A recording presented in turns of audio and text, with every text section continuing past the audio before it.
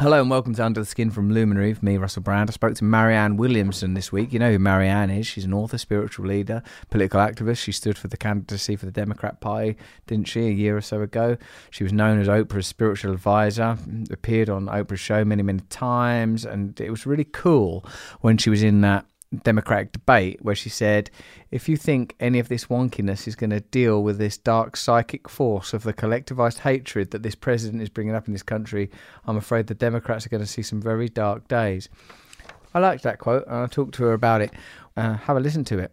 If you'd like to listen to the rest of this podcast, nor my weekly Under the Skin podcast, all you have to do is download Luminary and you can get a subscription for as little as $2.99 a month with their annual plan, plus a 7-day free trial to get started. That's if you buy a year's worth. It's like 28 quid or something, right? And then you'll get also my new podcast, Above the Noise. It's a guided meditation. So that's, there's hours and hours of content, hours and hours. It's good value, I think. It's not available in all markets yet, but please God, it will be soon, and it is subject to local currency, Can we buy it on Bitcoin yet? Don't know. Got to do it on Bitcoin. Do you have Bitcoin? No, do you? No. I don't even fully know what it is yet. We've got to learn about it. Let's get a Bitcoin expert on here. Well, get him on. Okay. Banter decanter. Did you enjoy the conversation? What did you eat during that? I didn't eat anything during it. Quavers, Watsits, Quavers. Smith So Square. What do you like? Tell me your Irish Potatoes. snacks. What are they called? Them crisps? Potatoes. Potatoes. Have you got any confectionery over there that's your own Irish stuff? I don't know. Because they would just be normal to me, right? You would come over Dairy here. milk? Huh? Dairy milk? Don't cause trouble, Jen. That is a very, very English thing.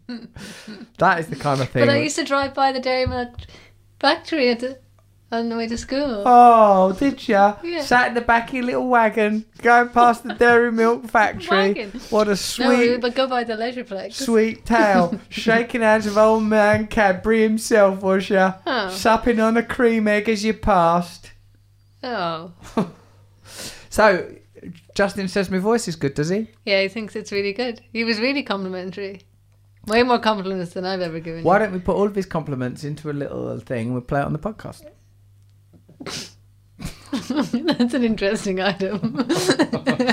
Compliments. Do you want me to just do vox pops of people complimenting you? We could do that, Jen. It'll be nice. For It'd be nice you. to have a compilation of compliments.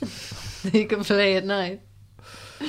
I'd listen to them in the day, Jen, before I see you. Oh. That's when I would play them. Or after. Might be.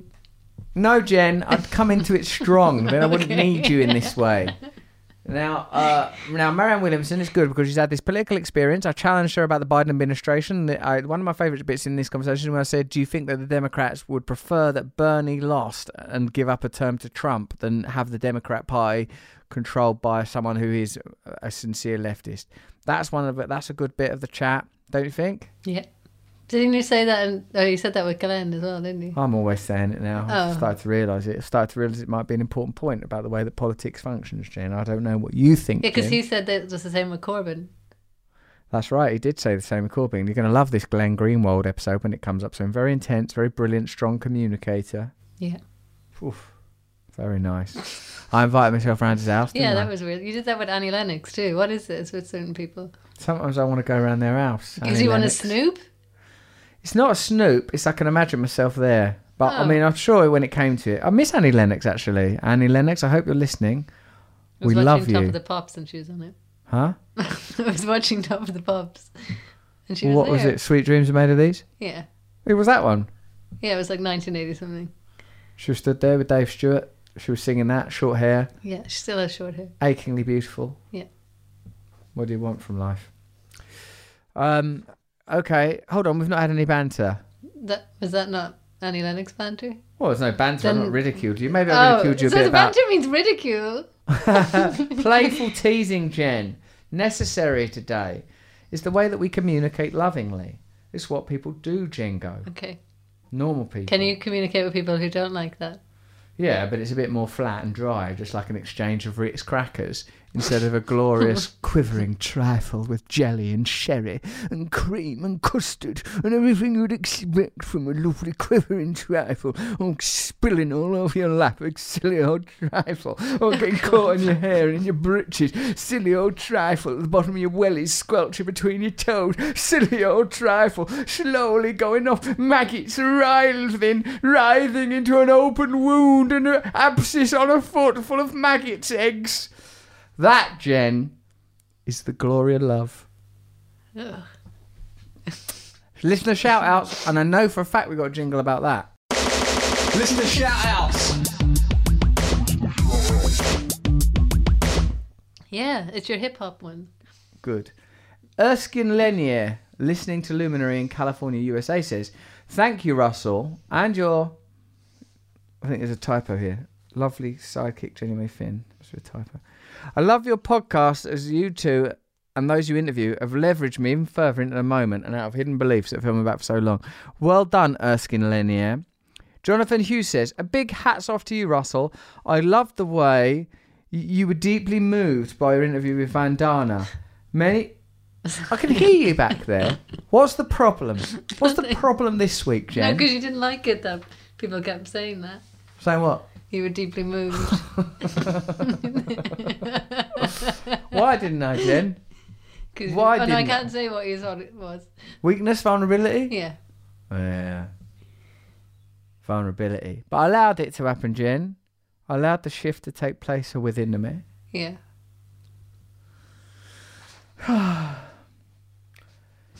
Thank you for shining a light where you do. And for joining the dots that you do. It's a dirty image, that, isn't it? Shining a light and joining some dots. If you could just... Why? I just imagine it being on some sort of crevice. A dot? The light and the dots are within the crevice. It's sort of taking place in a sort of... connecting dots? Yeah, it's in a foot clinic and they're moles, or perhaps they're... No. They're verrucas. They're verrucas, Jen. You don't see it that way. Thank you. Thank you, Russell, mate, he says. I take it as a personal wake-up call. Anyway, look, Jonathan, yeah, thanks, man. I loved that chat with her. It was beautiful. Remember, I'm doing a new meditation podcast every Wednesday. Listen to it, comment on it, tell me what you think, even if you're a beginner or if you're actually a lama listening to this sort of in Tibet and you're like been doing spiritual stuff since you were 4 years old, taken from your family, groomed into a life of spirituality. We'd love to hear from you, if you don't mind, if you've got the time. And remember to get my book Revelation, join up to the mailing list on russellbrand.com. Live events will be coming soon. You'll hear about them first. We'll be doing some live events, won't we, Jen? You'll be there, Jen. Why? What'll I do? Well, you'll be in some sort of boiler suit, I think, and you're possibly wearing a very tight cap, a sort of a rubbery cap. What? A sort of swimming cap, tighten up, very restrictive across your, really no, binding I don't like your brow. This outfit. Have you ever worn a swimming cap? Yeah. What? Have you? Never. And were you swimming at the time, Jen, or was it just on when you're one of your little Norwich trot-abouts? No, swimming. Ooh, where were you? In a swimming pool. Which one? Whereabouts? I don't know. I've been in loads across my life. Which one were you wearing, and what colour was it? I don't know. Green? No. Red? No, I think it was probably blue. Probably went for the blue. I think I had a white one, but... A white one. And would you wear little goggles? Were you a good little swimmer? Yeah. Oh, that reminds me. I was dreaming I had goggles on. Exactly. That's right, Jen. Why? I'm finding my way into your unconscious mind, Jen. And that's when I'll lay my eggs. I had goggles on in my dream. Why were you wearing goggles in I'm your assuming dream? I was in Where water. were you? Some water. There was someone else there, I think. Who was it? I don't know. What did you feel about the person? Did you like them? Did I think they the threaten you, Jen? goggles. Did they have goggles on too? So one of the goggles wasn't working, I don't think. Of course they weren't. You can't see clearly, Jen. The goggles don't work, Jen. Your perspective is warped. No. You're lost in the water, Jen. You're drowning and your perspective is...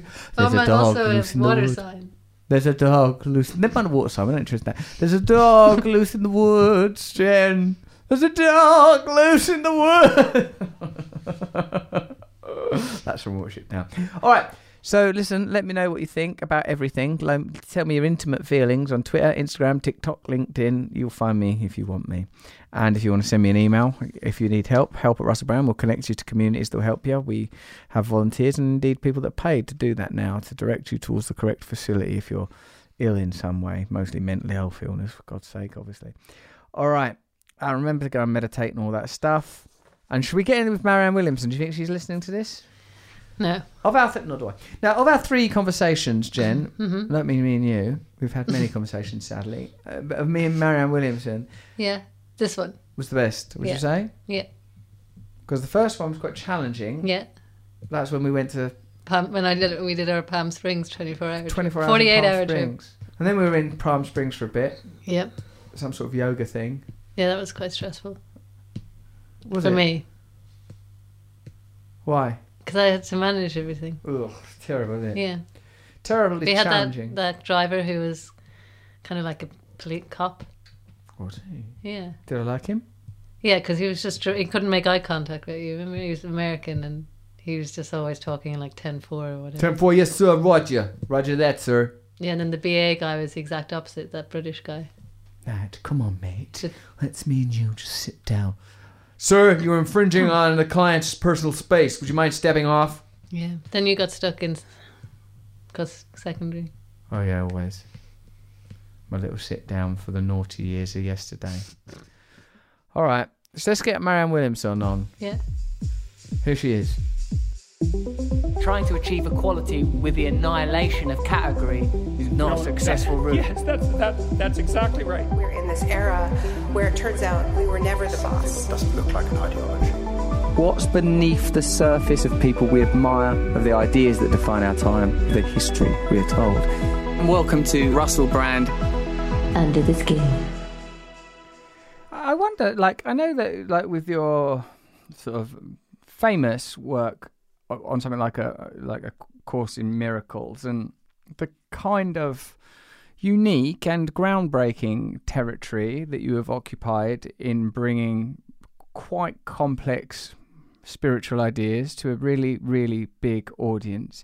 It's difficult not to rely on a kind of rather hacky idea of a resurrected Christ and what a resurrected Christ would do in this political space. And when we talk about, an additional $300, and I grew up in an ordinary working class single parent family, and that's the difference between a bailiff at the door coming to get the TV and not. But what I feel like is with the opioid crisis and how that sort of, in a sense, takes place at the judicial level of, as you say, slap on a hand, 8 billion fine, right? That's sort of to a degree dealt with. Something that I know you will be aware of, and I imagine you've had to exclude from your discourse as you've entered more deeply into the political sphere, is that you don't get an opioid epidemic without a deep spiritual crisis, and the fact that it's at the level that it is indicates an astonishing pain body, a nationwide pain body. Like how and who and when can these kind of ideas be discussed in a political sphere? Because I think this is where the hunger is, this is where the appetite is, and this is where the technocratic wonkiness, it doesn't touch the sides. And I think that the danger of these incremental $300 here and there reforms is this burgeoning sense of these people are full of shit, give me something with meaning, give me some energy. Suddenly dark psychic forces enter and we're like, I'm on board. At least this is real in some way. Well, I couldn't agree with you more. And as someone who ran for president for the exact reason that you just said, I also see how the system works to try to guarantee that such a person will be peripheralized. They have a pre-prescribed conversation, which is very different than what you just said, because what you just said counters, obstructs, and undermines their economic model. So they have a pre-prescribed conversation, which does not include what you just said. They have a pre-prescribed set of candidates who do not go where you just went. Anyone else, they will do whatever it takes. I've seen the character assassination. I've experienced the politics of personal destruction. She's wacky. She's crazy. She's anti-science. She's, I've seen what they will do. But I also saw how easily people were duped. So it's time for enough people who agree as in the things that you said. Next time there's a candidate who is saying it, don't be so easily duped and support. If you see a candidate who's standing up and saying what you in your heart believe needs to be said, which by definition is the 21st century conversation that we're having in every other area.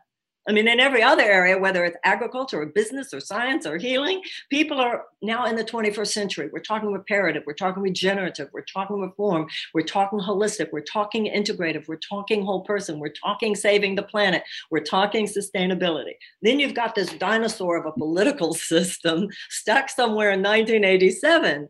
But they are spin doctors, and they weave their magic. They weave this fiction that they're the only people qualified. Only the people who drove us into this ditch should possibly be considered qualified to drive us out of the ditch. So now it takes people getting the mindfuck that's involved there. That's the next step. I hope that my candidacy opened the space for more people. If one of two things would happen, somebody would say, well, she said it. Why not say it? Other people might say, yeah, but look what they did to her. But I think a lot of people realize what they did. And so there are, I'm just having the same conversation everybody's having. I just had it within the political sphere. And I think that we are moving closer.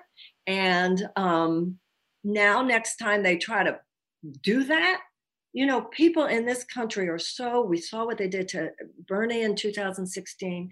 We saw what they did to Bernie in 2020. Some people can see what they did to me, how the game is played. And there's the yearning that you were talking about for that which is authentic and true within the political sphere is going to somehow break through. I don't know how. Because people don't know, well, do we run third party or do we run as progressives within the Democratic Party? And then the Democratic establishment sidelines the progressives. But then on the other hand, if we run third party, we could be Jill Stein and bring a Trump.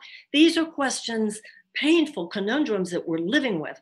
But I have faith that the energy is going to blast forward for the very reason you said. People have had enough. And we realize that nothing less than the survivability of our species is at stake.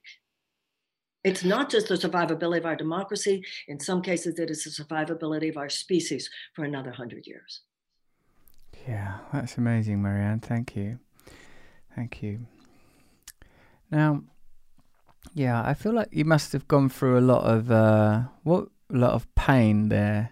I'm sure before you make a decision like I'm gonna run for the presidency, I'm sure a woman with your experience doesn't enter that arena lightly. Nevertheless, were there things about the opposition that you faced that surprised you? I mean, it seems just listening to you unpack it, for the first time I've realised that the Democrats would rather sacrifice a term to Trump than sacrifice their party to Bernie. So their political ideology is, in a sense, it's warped and it's not actually about what is best for ordinary American people. Like, it's almost like that's become some idea on the horizon that's difficult to make out. Was there anything about the experience of running that surprised you, both about the machinery of the Democratic Party, the behaviour of the media, what it was like, whether gender and sex came into it, spirituality? What were the things that sort of surprised you and hit you? I mean on a personal level. I suppose it's a little naive to have felt this way, but I was surprised at the viciousness. I was surprised at the unholy alliance between the political establishment and the media. Clearly, if Tom Perez lifts an eyebrow, Anderson Cooper runs with it 3 days later. I was surprised by the lack of ethics of so many journalists, how they will use an anonymous tweet as a source, how they will decide what their take is on an issue. Not all journalists, some journalists are fair, but far too many of them decide on their take on an issue or on a person before they even write the article. And when they find out any facts to the contrary, they don't care. And I was surprised by what you just said, which is clearly there are some people who would have preferred that Trump win another term than to have Bernie Sanders be the candidate. I was on the inside of, I was in the belly of that beast. I saw it. I saw it up close and personal. And I was, but when you asked me what I was surprised about, Russell, as much as I was surprised by how deeply vicious and corrupt and absolutely unwilling to open itself to any other perspectives than its own of the political media industrial complex, I was equally exhilarated by the intelligence and decency and dignity of the voters. So it's like two parallel universes. There, you talk to voters and you can't believe how cool they are, how knowledgeable they are, how everything that you just described they are, how they are, how, yes, I'm open to think about that. Wow, I hadn't thought about it that way. Like really everything that you would hope for. And then you leave that event and you open up your phone and you see how the system is operating and on social media and their articles. They are two parallel universes. And what's happened, and they, I think, reflect the two parallel universes of the simultaneous phenomena happening in the world today. Everything that we need, you're an example of it. Many people are examples of it. We don't have a dearth of geniuses on this planet.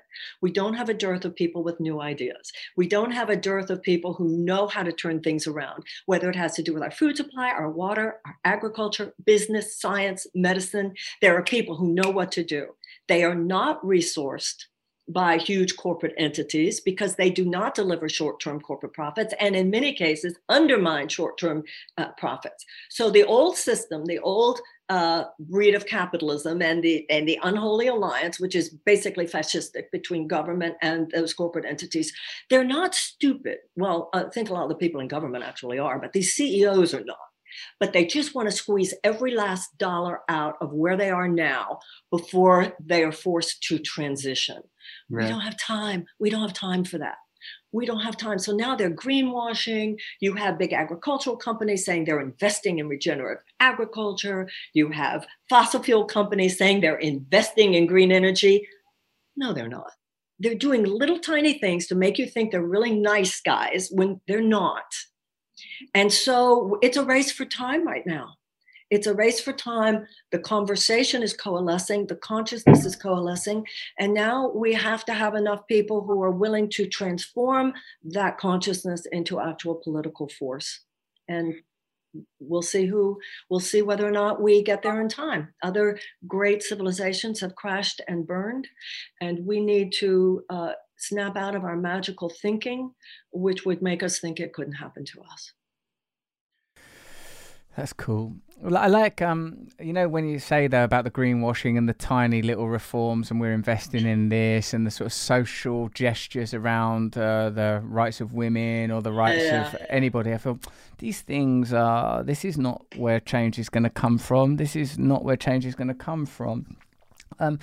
I also, even when you had not long launched your campaign and we had a conversation at our mutual friend Jeff Krasno's place, Wanderlust in Los Angeles, I was obviously, we were somewhat preaching to the converted, given it was at a yoga center, but I felt like, by God, I felt that your rhetoric was spot on. I feel like, oh wow, this stuff's in the conversation now. This is what's important to me. This has entered the conversation.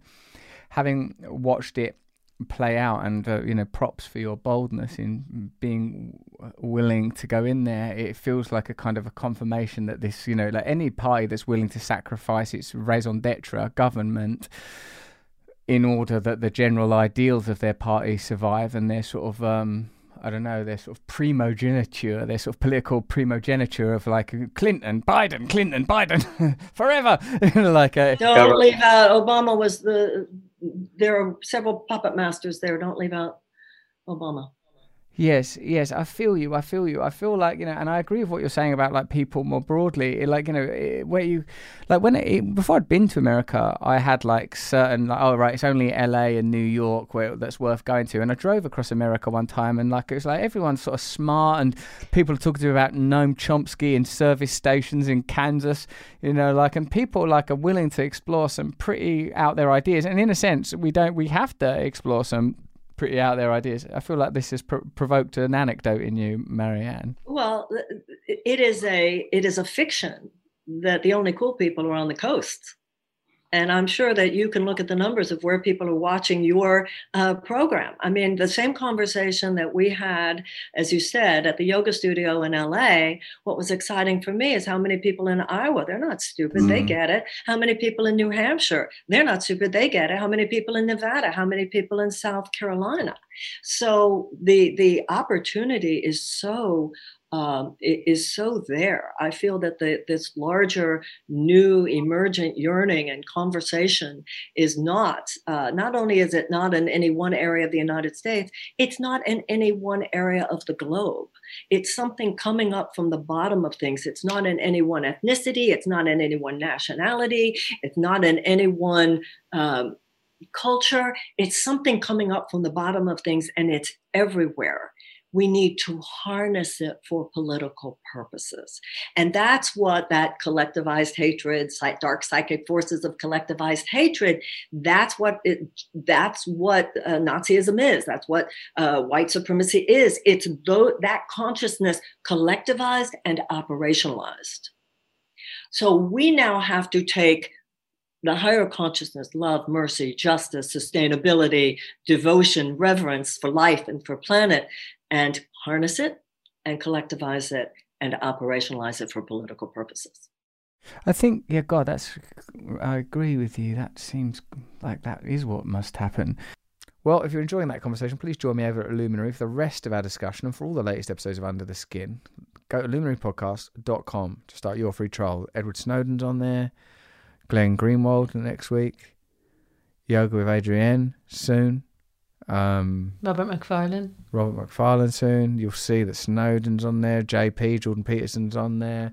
Vandana Shiva. I mean, it's a good podcast, I've got to say. Thanks from Luminary.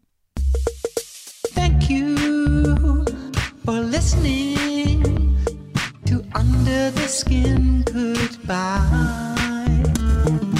Thank you for listening to Under the Skin with Russell Brand.